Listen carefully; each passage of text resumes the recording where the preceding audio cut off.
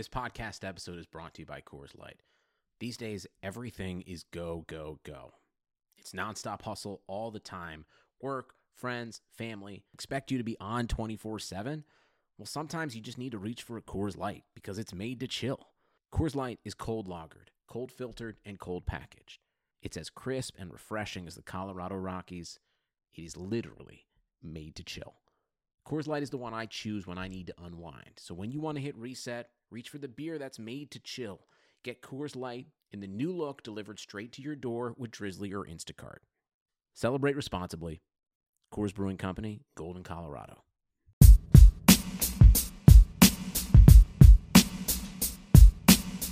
Welcome to 52 Weeks of Hustle presented by Event Dynamic. Event Dynamic specializes in maximizing revenue and increasing attendance. I'm Travis Apple, and I'll be your host of this podcast. I've been fortunate to spend my entire career in the sports industry, and I wanted the opportunity to give back to those individuals that want to get in this business, or for those individuals that are in this business that want to continue to excel at a high level.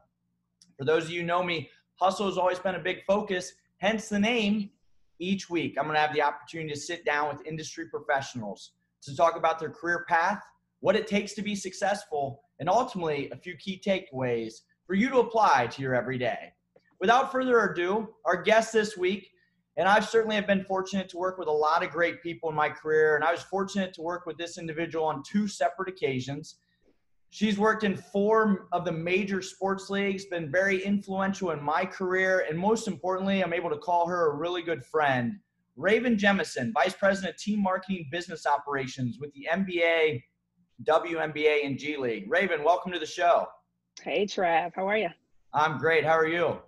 Fantastic. Raven, well, you've had such a fun career and fun journey, and so let's just start from the top. From Alabama, now living in the Big Apple, so tell us, how did you ultimately decide to go to Auburn University? It's a great question. First off, let's start with the fact that I am from Tuscaloosa. So if you know anything about football, if you know anything about the South, Tuscaloosa, Auburn, enemies from birth, you pick one, right? Yeah, they don't like each other. Not even a little bit. So somehow I thrive on being different, and you know that about me. Being a young kid, Bo Jackson was like hugely popular.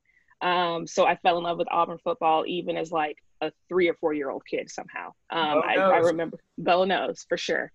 And also I thought something that was weird was when I would go to church on Sundays, the preacher would like thank God for Alabama football and like pray for Gene Stallings, who was the coach at the time. And I thought that was super weird. I thought it was very cult-like, and I didn't want any parts of that because I just thought it was weird. That being said, I'd had a few other options for school, but when I visited Auburn for the first time, it was love at first sight, quite frankly. I wish I could say there was some elaborate plan or that academics played a part in it, but it didn't. I went to Auburn solely based on feel, and it felt right. And what did you study there? It's a good question. So I thought I wanted to be an optometrist because, of course, I was living the dream that everybody else wanted for me. And like any 17 or 18-year-old who's asked what they want to be, a doctor makes sense. So I studied actually exercise science because I didn't want to study biology or chemistry because I felt like you would pigeonhole yourself really into a specialty or a career that you probably couldn't find a job in. So I did major in exercise science, and I had a business minor. Okay. And so, out of college, and we're early on here in the 52 Weeks of Hustle, but you took a little bit different of a path before you got into sports and what you're in now. You started in the mortgage loan industry. I did. Why did you choose that path? Like, well, what was that all about? I'll try to make this story as short as possible. But again, wish I could say that there was some elaborate plan for me to be in the mortgage industry, but it wasn't. As a 17, 18-year-old kid, thought I was going to be an optometrist, graduated undergrad, went to go get a master's degree thinking that I could concurrently study for the admissions test to get into optometry school. And once I got done with my master's degree, I realized I needed a break, quite frankly. Wanted to save some money for optometry school. And I'd had some exposure to the athletic department at Auburn. And I really enjoyed working for free. And this was back when interns didn't get paid, right? So I had an A lot of internship our listeners don't remember that time. definitely don't. But I really enjoyed working for free. It was hard, but it was fun. So I thought, okay, maybe I'll give sports a try. But the problem was this was before Teamwork Online. There was no perusing of job openings or anything like that. I didn't know anybody, had no connections, and had no idea really how to pursue a job in sports. So I put it on the before we go further, should I post this at Amy Brooks and allow her to hear that you love working for free? You can, except I will deny and say that somehow this interview got hacked. Right. So let's just start there. Okay. Must be some editing. Exactly. So, I put that on the shelf for a little bit because I did need a job. And I found the first job that I could get, quite frankly. And it was in the mortgage industry, and it ended up being a blessing in disguise. But to tell you a little bit about what I did with the mortgage bank, and not to bore your listeners, I essentially sold loans on the secondary market. So if you've ever bought a house, you might buy it from a primary lender, but that lender is going to sell to probably a larger bank that could handle the loan for a longer period of time. So I was a person selling your loan to that bank. Now, what I learned about this was all the things that we know that comes with selling and negotiating and building that confidence. And it was great for me. And so that's why I call it a blessing in disguise. But quite frankly, I hated the job. And I knew deep down, I also didn't want to be an optometrist, right? So I kept thinking about that job in sports. I kept thinking about how I could pursue that. So to answer your question, what led me to sports, which I think is what you originally asked, is the pursuit of that feeling that I wanted to enjoy what I did. And so even if I didn't know how to obtain it, I wanted to dedicate my focus to that. So out the door went optometry school, and my entire focus went towards trying to get a job in sports. It's so funny you say that because, just a couple weeks ago, I had the privilege of having Brendan Donahue, who we both know very well. Love Brendan. He talked a lot about passion, right? And passion for your craft and a passion for your business. I think that's the advice you're giving right there is like, look, you started somewhere else. You decided that you like the sales end of things, but you didn't have a passion for that business. And so do what you love, and I think we've all talked about people have friends and family that all they do is complain about their job. And it's like, why?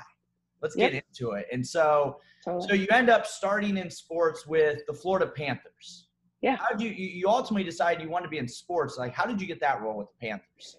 So it's serendipitous, quite frankly. I was working at this job I hated, but one of my best friends had gotten into grad school in South Florida. So on a whim, I went to go visit her. And this was back in the day when newspapers were a thing. And Travis, you know this. There was an ad for a career fair at the Bank Atlantic Center being hosted by the Florida Panthers. And again, yes, in the newspaper, there was an ad placed. And I never read the newspaper, but somehow I saw this ad, right? So in my head, I'm like, okay, you're here, why not? So I went to buy like a crappy suit. I think it was from like Nordstrom Rack or something like that. Not even sure the top and bottom matched. I'm sure it didn't fit. But I ended up printing some resumes and heading down to Bank Atlantic Center.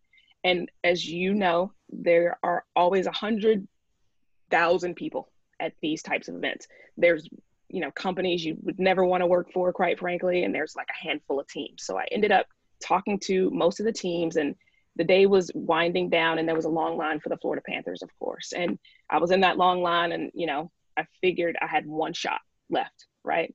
So at the time, Ryan Bringer, who I credit to giving me my start clearly, director of inside sales at the time, I just let it all hang out, quite frankly. I told him there was not going to be anyone that would outwork me. There was not going to be anyone that was hungrier than me, not even knowing really what inside sales, quite frankly, was. And 2 weeks later, I left my job at the mortgage bank and headed down to join the fellow inside sales group. So definitely a different world than selling mortgages, but that was my first job. That's awesome. And Raven, a lot of our listeners are, coming out of college or wanting to get into the sports industry as well. And it's, to your point right there, you're going above and beyond. You are going to figure out what's a way to get in front of somebody and then basically tell your story, paint the picture. Here's what I'm going to do. So great. And so as you spent a couple years there with the Florida Panthers and, you went from optometry to mortgages to sports, like what was kind of that biggest adjustment, maybe going from mortgages into the sports industry? The first thing I would say, the biggest difference was I enjoyed doing the work, right? It was something that I did not even know what I was really stepping into.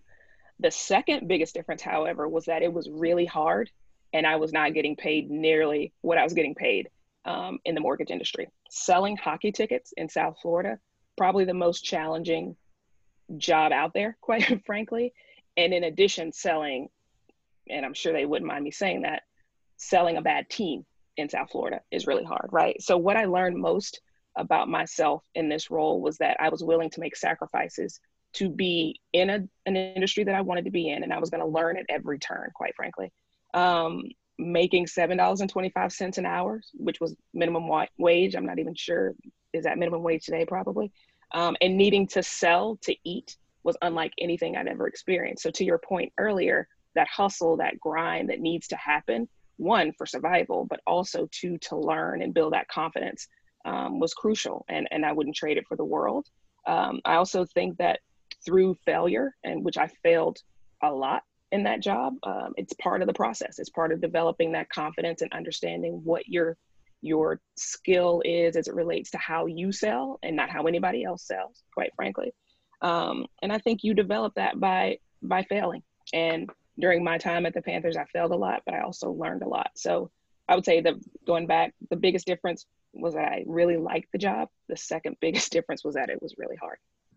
And, to that point is like, all the industry professionals are going to be on 52 weeks of hustle. One, that's hence the name. It's a grind. You have to hustle, but also this is a marathon, not a sprint, right? Absolutely. Every single person is going to say, I've failed more than I succeeded, but I stuck to it. And, that's certainly key. And so you're having a strong career in Florida, in the NHL there, probably living the dream in Miami. I know personally living in Miami, I love it here. You then decide to make the move, which is, then we worked together at the Pirates, when I think we used to call that the Miami of the North, to help our recruiting process. But why was that the right time? Why was that the right time to make a move, in that transition? Yeah, it's a great question, Trav. To your point about South Florida, I loved it. It was the perfect first job for me because, I'm a little, in college, I was very work oriented, right? I was very focused. I didn't really live the college life, but when you get to Miami, it's a different world, right? So I came into my own in Miami, and I see a little glimpse of sunshine coming in through your screen. So I really missed that part of it as well. But, it's great. So I didn't want to leave Miami in particular, but I had outgrown my role with the Florida Panthers. And we'll talk a little bit about this later, but from a development standpoint, I wanted to be challenged and I wanted to continue to grow my career, and I wanted more, quite frankly. I had also gotten comfortable. And if anybody's listening out there, the moment you get comfortable is the time to make a move. It might be scary, but to me, that's why I made the move to the Pirates, because I wasn't being challenged and I wanted to challenge myself. And that's great. I'm glad you said that, Raven. We talk a lot about, and, I always take pride in saying, like, don't be good, don't be great, be elite, because at times you can say, oh, I was a good salesperson, I was a good leader, I was a great person, but then you just kind of plateau. You want to continue to challenge yourself every day. And so you transition from the NHL into MLB, mm-hmm. and, more importantly, into a city of Pittsburgh. And you kind of mentioned, and I don't disagree, like, I think, selling in Miami might be the hardest job out there, with a lot of transients. And then you go to Pittsburgh where it's homegrown. But when we were there, it was, I think it was 18th, 19th, and 20th straight losing seasons. I think we were mathematically eliminated from the playoffs by the All-Star break a couple years. But you have diehard fans, but diehard that they can't really stand the team at the time. So, I guess, how was your transition to MLB and into the Pittsburgh market? So transition to MLB, it was something. It was interesting to just start there. Unlike an arena where you have concerts, you have other things to leverage. You're not solely focused on the team, especially when you're selling premium, as you know. You're only selling the baseball team when it's Major League Baseball. 81 games, challenging. And to your point, you mentioned this about the Pirates. Not only are you selling a team, but you're selling one of the worst teams in all of professional sports history. And I think I started actually the 17th straight losing season. And I remember Lou DePauli, who I love to death, coming into my office the first week and asking me what my plan was to get to a 92% renewal. And in my head, I'm thinking, I wanted a challenge, so this is definitely that. So sure, I went from selling 41 games to 81 games, which we'll talk a little bit about later, but it was great. I, again, learned a lot about myself and made lifelong friendships, which I count you in that, and developed my leadership skills. And of course, hit that 92%. Can you just really quick tell the listeners I didn't make you say that? You did not make me say that. Even though I'm probably lying, but it's fine. Well, you kind of mentioned, a common question. I've worked for a couple of Major League Baseball teams. Common question, I'm sure you always get, and I know everybody in baseball gets is, how did you ever work in baseball? 81 games, 10-game homestands. Like, what would you say to that? Whew. It wasn't honestly the number of games that was the hardest thing for me. It was the lack of control I had over things, right? And by that, I mean, the work was the same with the Panthers. The fans, rabid. Like when I say rabid, you know this, we were up against championship winning teams with the Penguins and the Steelers, and like having won multiple championships. And we lost a generation of fans during the, I guess, 21 straight losing seasons that we had. But I would say that working in baseball, the hardest part was not being able to control things like the weather and the win percentages, because again, you're selling solely the team. But I remember, 10-game home streaks, or 10 home games, right? And straight, not fun, right? You could start a game at 7:30, rain comes, and now you're not home till 1 o'clock, or rain comes and you're not starting till 10 o'clock, and now you're not at home till 2 o'clock. So Major League Baseball to me was great to work in. It was just the things that you couldn't control. I think the other piece of it, when you have friends that work in the other leagues, their summers are off, and by not off, they're not on vacation, but they can vacation, right? Meanwhile, you're sitting waiting for the rain to pass through on your 7th game in a row, right. in baseball.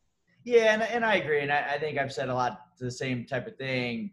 But when you go to the arena side of the business, actually, a lot of times you actually work a lot more games and events, because sometimes you have multiple teams, you have concerts, you have the 2 straight weeks of Disney on Ice and things like that. But yeah, it's the controllables. But to your point, I'm glad you hit on it. Like the job itself is the same thing. Yep. And I will say a plus is the holidays. So most Major League Baseball teams have like a week or 10 days or 2 weeks off during the holidays in December. And that to me was worth it, being able to spend time with my family. So absolutely. So you go and you spend a great career, within the Pirates organization. I think, we look back and there's a lot of people that will be on this 52 Weeks of Hustle. I know a lot of listeners that enjoyed our time, and it was such a fun time, and obviously a lot of great friendships. And you go from there, and you kind of back on the last question, 81 games to now 10 games. You move to the West Coast. The opening of Levi Stadium in the San Francisco 49ers. Like, what ultimately intrigued you about that opportunity? Talk about uncomfortable. It was everything that I didn't know that I needed to experience, but it was all new, right? New, living on the West Coast, being far away from my family, working in a league that, it only has 10 games, but, the NFL has a great business model, and I'll leave it at that. But I would say opening a new stadium and working for an iconic franchise like the San Francisco 49ers, you can't pass that up.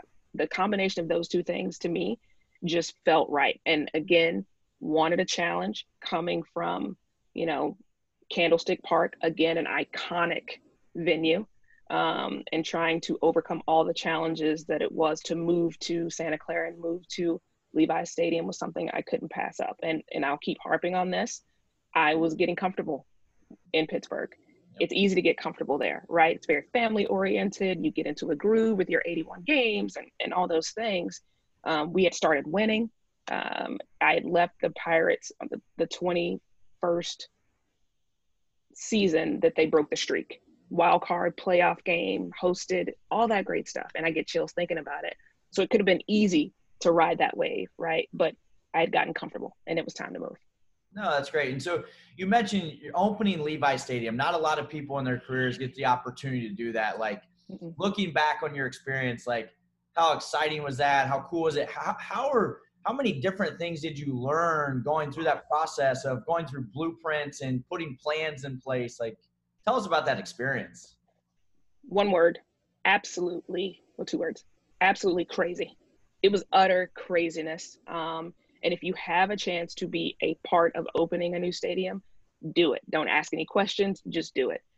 Some of the gray hair that you might see started during that time, but I will say, and I credit this entirely to the team that I led at the Niners. They, by far, the hardest working team I've ever led. They took it on the chin many times, and I'll talk a little bit about that. You know, keeping in mind we're coming from Candlestick Park in San Francisco. People were pissed, quite frankly, that we're leaving San Francisco, going to Santa Clara, and just years prior, every seat in Candlestick Park was the same ticket price. So just shortly after that, now we're transitioning to a new stadium model, which is seat licenses, Yep. annual ticketing fees. People have passed down tickets at Candlestick Park multiple generations, right? So you're dealing with that emotional purchase and that, you know, camaraderie that might exist in a family. And my team, you know, the retention team and the premium service team that I had there was great. They, like I said, they took it on the chin many times. They were adaptable. They were flexible. It was a crazy time for us, but, you know, and again, I get chills thinking about this, but then when we made it to opening night, of course there were tears, but I felt like that group, we really went through a process together. And it's something that I'll never forget. And I'd ride with that crew anytime. So it was craziness. But again, the team that I had the privilege of leading was by far the best part of that. You know, it's all about surrounding yourself with good people. And Absolutely. I think that's what you've said there. And so, you know, in Pittsburgh, there wasn't a ton of premium areas, right? Not a ton of premium spaces. And to your point, you mentioned opening Levi Stadium. Now you have seat licenses, a lot of premium seating. Like, what did you learn from some of that experience as far as leading and overseeing some premium accounts? And how has that helped you kind of transition and evolve in your career? It's a great question. I've learned that it's a cliche, but premium clients want things that money cannot buy, right? So having to think creatively and pushing yourself and your team to think differently about the experiences that you give them, the add-ons to that luxury experience, even the types of events that we would have for them was something that we had to continually think about because exclusivity and access is key. That said, premium clients, whether they're a business owner or they're an individual fan, they still are likely very passionate fans. So we talk about, you know, how the process itself by market can change a little bit, or maybe it doesn't. The truth is, when it comes to premium, they still want to feel like they're rooting for a team. They still want to feel that camaraderie. And quite frankly, it's an emotional purchase. There's nothing rational about buying season tickets or buying tickets for a sports franchise, right? So how can you tap into that thing that got them to buy in the first place? So you definitely learned how to service premium differently, but when it comes down to the core of it, there's one common theme, and that they are emotionally buying something and they want to feel like whether it's win or lose, that they are a part of something and that you just tap into that. So keep the main thing, and don't overthink it, but make sure you're providing that exclusivity and access. So that's what I learned most about, especially out in the Bay Area. Yeah, and you say something you hit on a couple times there is think creatively and outside the box. And I would tell every listener, whether they're a leader of how they think creatively and outside the box to build connections with their team members, if you're a sales team member and you're coming through this and you're looking to get new prospects, think creatively and outside the box of how you're going to get in touch with them, in front of them. That is absolutely correct. And I think, again, sales is not rocket science. It's listening and providing solutions, right? So again, when we think about that emotional purchase, keeping the main thing, and realizing that we talked about passing down tickets from generation down to generation with the Niners. That was the string, if you will. Like, how can you tap into those types of things and think creatively when you're asking people to change their entire mindset on how they purchase things, for sure. Yep. So, as you're kind of winding down, you open Levi Stadium, and then we'll get into your next transition. But prior to that, you've now been in leadership for quite a while. You're Yeah. doing some leadership in Florida, obviously in Pittsburgh, and now in San Fran. So in 3 different leagues, but 3 different staffs, 3 different kind of opportunities, really. And so we always talk about evolving and adapting in everything you do, and specifically leadership. Like, how do you feel from your first time leading in Florida to the 49ers to now? Like, how has your leadership style continued to evolve? Man, I was thinking about this the other day because I was talking to an inside sales class at one of my teams, but my leadership has evolved greatly, one, but I think about that first job I had as a leader. And I don't know if this happened to you, Trav, but I led how I had been led, right? I didn't read any books. I just said, okay, I was led this way, so I'm going to lead this way. And by that, I mean very little emotional intelligence. Leading with, you should be happy to work here because there's 1,000 people that would love to take your place. And that's not me. But I also had not created myself as a leader. So even though I really hated being led that way, quite frankly. So I learned a ton from my first leadership job with the Panthers. So when I went to the Pirates, I thought, okay, how can I make a conscious decision to learn from my mistakes, one, and learn how to be a better leader? So the first thing I thought about was, how can I lead with autonomy for my team and empower them to help themselves make decisions and not necessarily be the person telling them what to do. I think it worked. You probably have to ask my team with the Pirates, but I learned a ton about myself there. But I will say, once I got to the Niners, and I alluded to this earlier as it relates to that team that I would ride with anytime, that's when I added the vulnerability piece to my portfolio. When you talk about being a leader, you have to have some type of emotional intelligence to really understand the people that you're working with, right? Don't paint everybody with a broad brush. Everybody doesn't learn the same way. Everybody doesn't sell the same way. Everybody doesn't work the same way, right? So read a ton of books, of course, and made sure that I was leading with that and trying to help my team, and I hate to use this phrase, have work-life balance, because I don't think work-life balance exists as much as it is making sure you prioritize the things that are important to you. Because I think if you have a healthy life outside of work, you're a better employee, quite frankly. And of course, I'm still learning today how to be that leader that I want to be, but I would say it's definitely evolved over time. And I think that's the biggest piece of advice, right? As a leader, as a sales team member, continue to evolve, continue to Absolutely. adapt. We're in an ever-changing industry and ever-changing marketplace. Yeah, and ever-changing people. Like, the people that I led 10 years ago are different than the people that I could lead today, for sure. Absolutely. Again, we're here on 52 Weeks of Hustle. The guest today, Raven Jemison, Vice President of Team Marketing and Business Operations with the WNBA, NBA, and G League. And so, Raven, finally, after the 49ers, you're moved to the NBA League office where you're at today. And, I was fortunate to work with you at Teambo. But why don't you give our listeners that 30,000-foot view of your day-to-day? And I realize it's, the virus situation, currently, but let's focus on the regular days. What's that day-to-day look like? Yeah, it's been so long since I've had a regular day. So let me see if I can remember. First off, for the listeners that might not be familiar with what Teambo is, Teambo stands for Team Marketing and Business Operations, and we are the in-house consulting group for the NBA, G League, 2K, and WNBA. What that means is we try to help our teams maximize business potential across the business. So ticketing, partnerships, marketing, analytics, we are that consulting group for our teams across those 4 leagues. In my current role as NBA account manager, I manage 6 teams, and I see myself really more as a strategic partner for my teams as opposed to just a consultant. Because a consultant to me means like you're just kind of jumping in and out there as you need to, but I really want to be a trusted extension of my team. And as part of that, I do travel to those 6 markets on a regular basis, so I can truly learn their business inside and out, so I can build those relationships necessary to be that trusted advisor. So when it comes time to identifying areas of opportunity and making recommendations, they're more likely to listen to me as opposed to saying, this is Big Brother just coming in and telling me that I should do this because one team does this, right?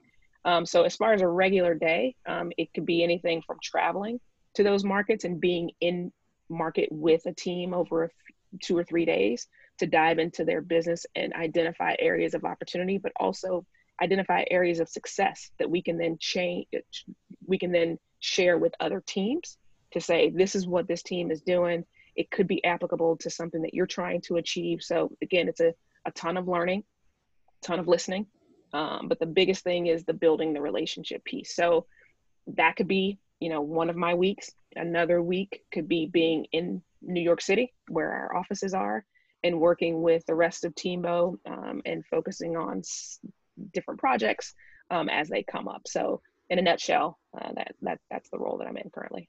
So you hit on a couple things there. Earlier you said, just last week, I think you were in, with an inside sales team, and then you're meeting with ownership and leadership. So I guess as you look at characteristics of successful people, and you're kind of from the top all the way down and everybody in between, like, what are some characteristics that you see as you're traveling around to teams or you're at these conferences that are like, these people are going to be elite or they're on track to be elite? It's a great question, Trav. I think the biggest thing that I've seen from those that are growing in this business and will be the future leaders in this business or currently in that leadership role is they are intellectually humble. And by that, I mean, they know what they don't know. They don't try to be an expert at every single thing. They hire the right people, right? Like if I were to be a president of a team today, I'm going to make sure that from a marketing perspective, partnerships perspective, ticketing perspective, that I could hire leaders that I trust in those roles. So I'm not having to micromanage and I can think strategically, right? So when we talk about characteristics, again, that intellectual humility, but also surrounding yourself with great people.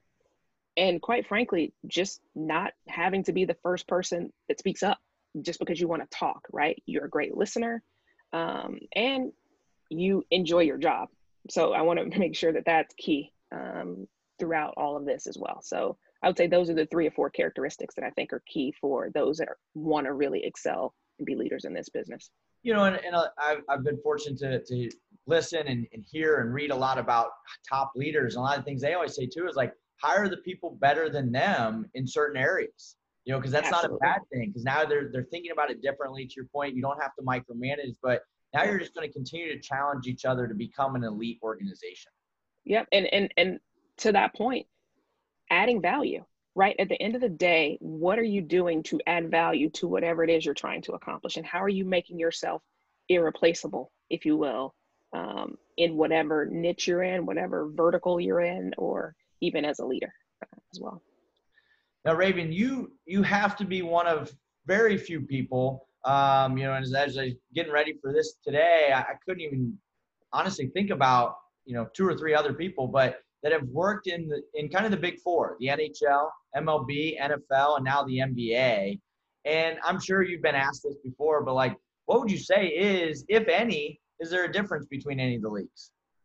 You say that, and that's great for the resume. I hope somebody listening out here that wants to hire me one day will take that into consideration. But okay, as it relates to difference, I really don't see much difference, especially on the business side of things, right?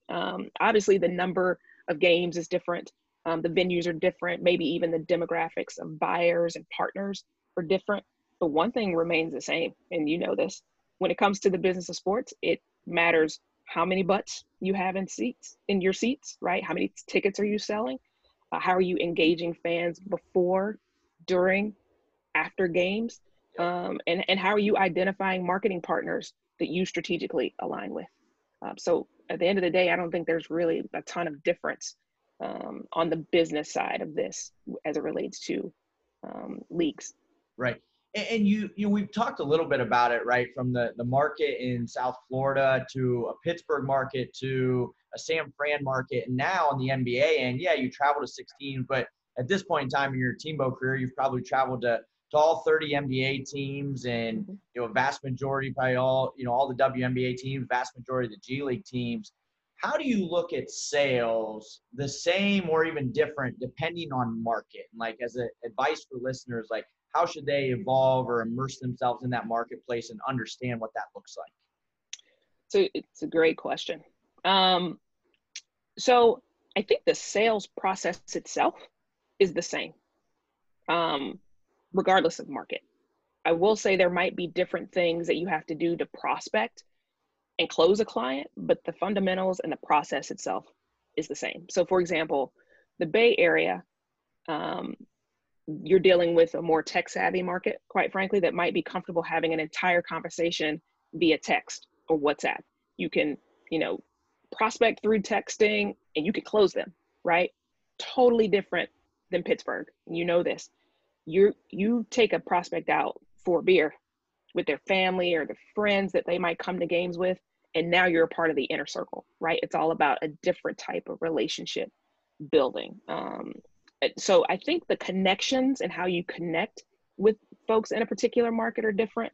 The concentration of wealth and the amount of disposable income might be different market by market, but I think it's the same process, right? Identify the needs of the prospect, build that relationship, provide a solution, and close the deal, right? So, and again, I want anybody listening to understand that I am not minimizing the challenges that can exist in different markets, because I know they exist, having sold myself in challenging markets. But I do think that the fundamentals of the sales process are the same. Oh, absolutely. Yeah. Final thing on Teambo before we get into some other things, Raven. Sure. A lot of people, and at this point in time on 52 Weeks of Hustle, we had Bernie Mullen, who started Teambo, Dr. Yes. Phil Sutton, who helped, Commissioner Stern start Teambo and worked in Teambo.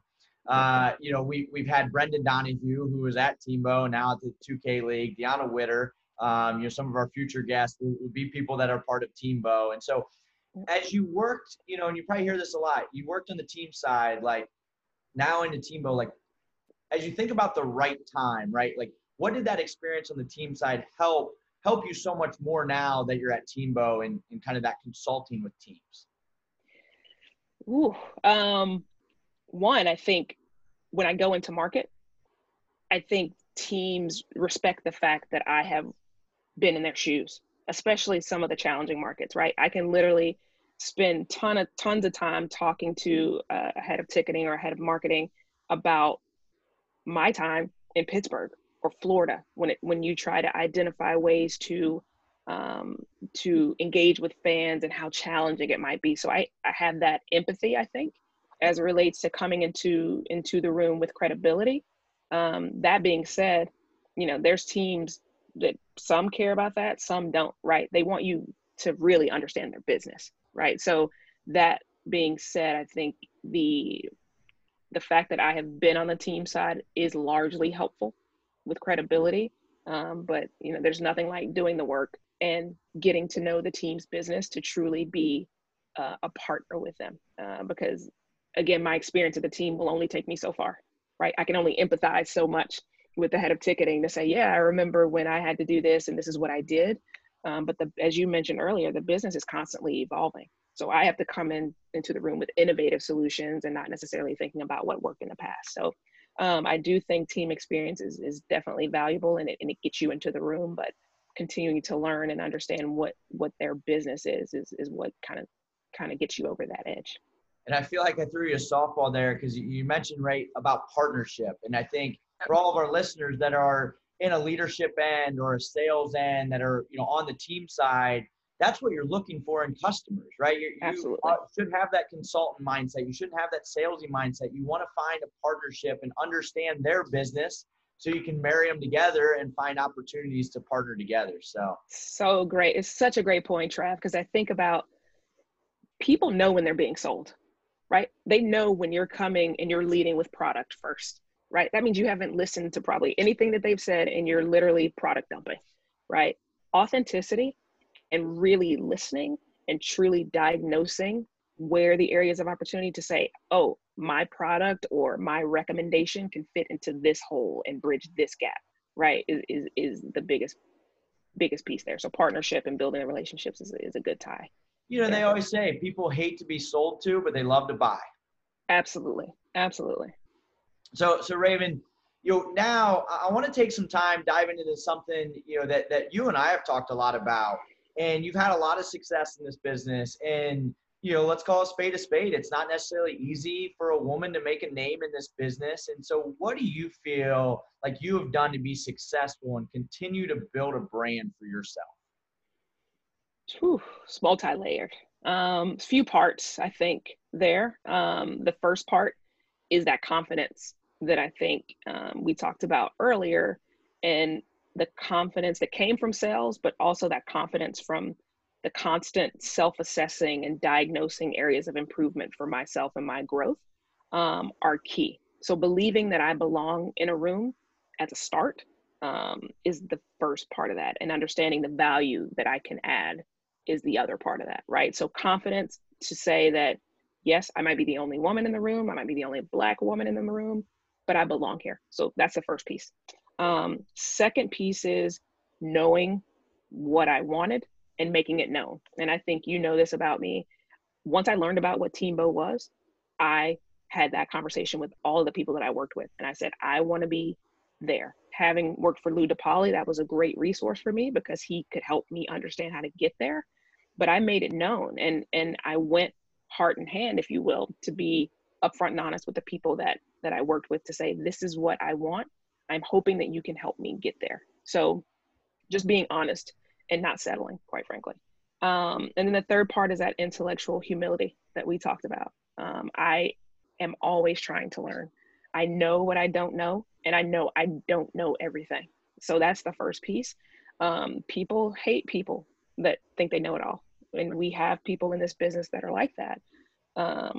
But I think that intellectual humility is a big piece of that as well. And then lastly, a great support system. A Lou DePauli, a Chris Zaber, even now, Matt Wolf. I've had leaders that have supported me and had my back. So once I told them what I wanted, it wasn't as though, oh, Raven's trying to leave, but they were invested in helping me get to where I wanted to go, right? So directing me appropriately. And I'll just say, one thing you'll notice is I didn't say hard work, right? That's cliche. It's a given in this business, but it's not enough, especially if you're a woman, especially if you're a Black woman. You have to understand what you can do to market yourself and add value. So that way, when you work with your leaders to say, I want to be here, that it's a no-brainer for them to put their name behind you and say that you're the person for this job, or you're the person that someone should take a chance on, or whatever the case may be. Well, Raven, I think, as you know, I think you've absolutely crushed it. You've crushed your career. You've helped pave the way for a lot of people in this industry, and have certainly taught a lot. So I always enjoy talking to you. It's always great. And to close it out, Raven, I always like to put our guests on the hustle hot seat. You ready for this? Sure. You don't know what to expect. Oh, boy. Okay. So, Raven, you have your own late night talk show. Who do you invite as your first guest?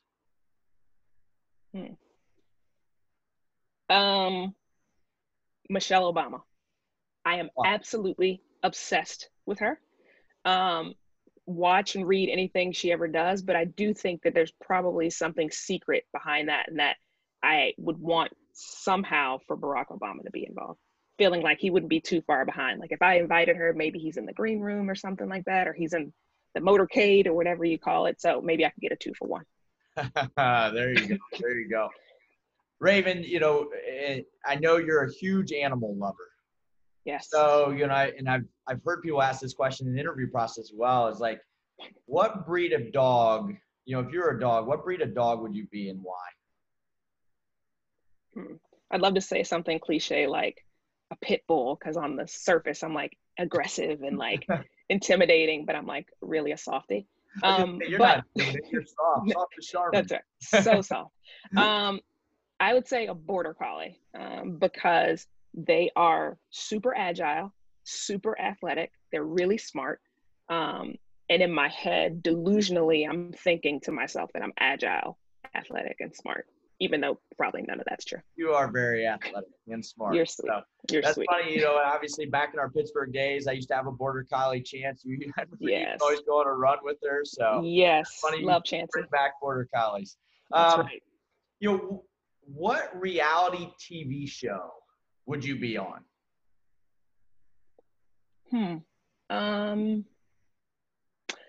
million listing, either LA or New York. So I have watched every single season, every single episode, but in my head, I think that if I weren't in sports, I'd probably be selling real estate.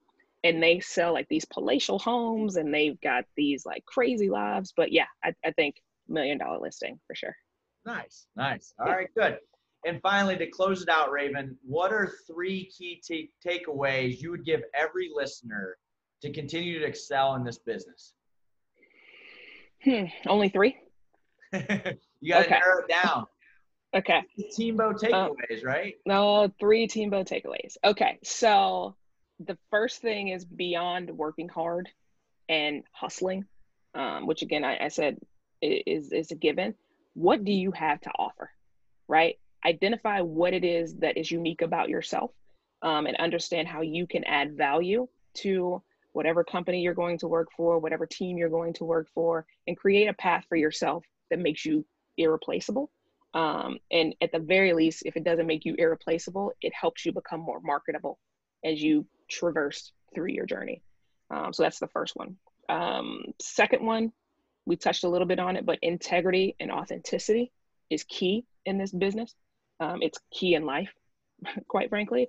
But sports, as you know, is a very small world. So people could read through BS. People know when you're untrustworthy, and people can read right through it. So you won't last long in this business without those 2 things, in my opinion. Yep. And then the last thing is, we touched on this earlier, is don't settle. If you want to be in sports, figure out a way to get there, keeping obviously integrity and authenticity at the forefront, but figure out how you want to achieve what it is you want to achieve. Understanding that not everybody's path is the same, and even the path that you might have planned for yourself.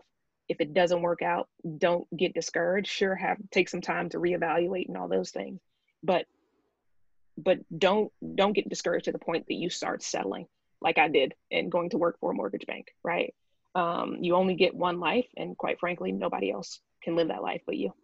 Yeah. No, that's great. You mentioned like the don't settle. I think that holds true to your career. You mentioned it a couple of times. Absolutely. You know, in Florida, you stopped being challenged. You weren't just going to settle. You weren't going to become complacent. Same thing with the Pirates and the Niners. And so, that's great. And Raven, thank you so much. What a great career, a fun journey you've had. I obviously, enjoy our friendship and certainly look forward to continuing to watch your career, but certainly appreciate your time and expertise. It's certainly a pleasure to have you on. Thanks, Trav. It's good to see you. I'm so jealous that you're in Miami right now. So have fun for me, please. Always. Well, again, this is Travis Apple. Thank you for listening to 52 Weeks of Hustle presented by Event Dynamic. Please be sure to follow the podcast and watch on YouTube. We're also on Twitter and Instagram, so follow us at 52 Weeks of Hustle. We will be back next week with another industry leader. Have a great week.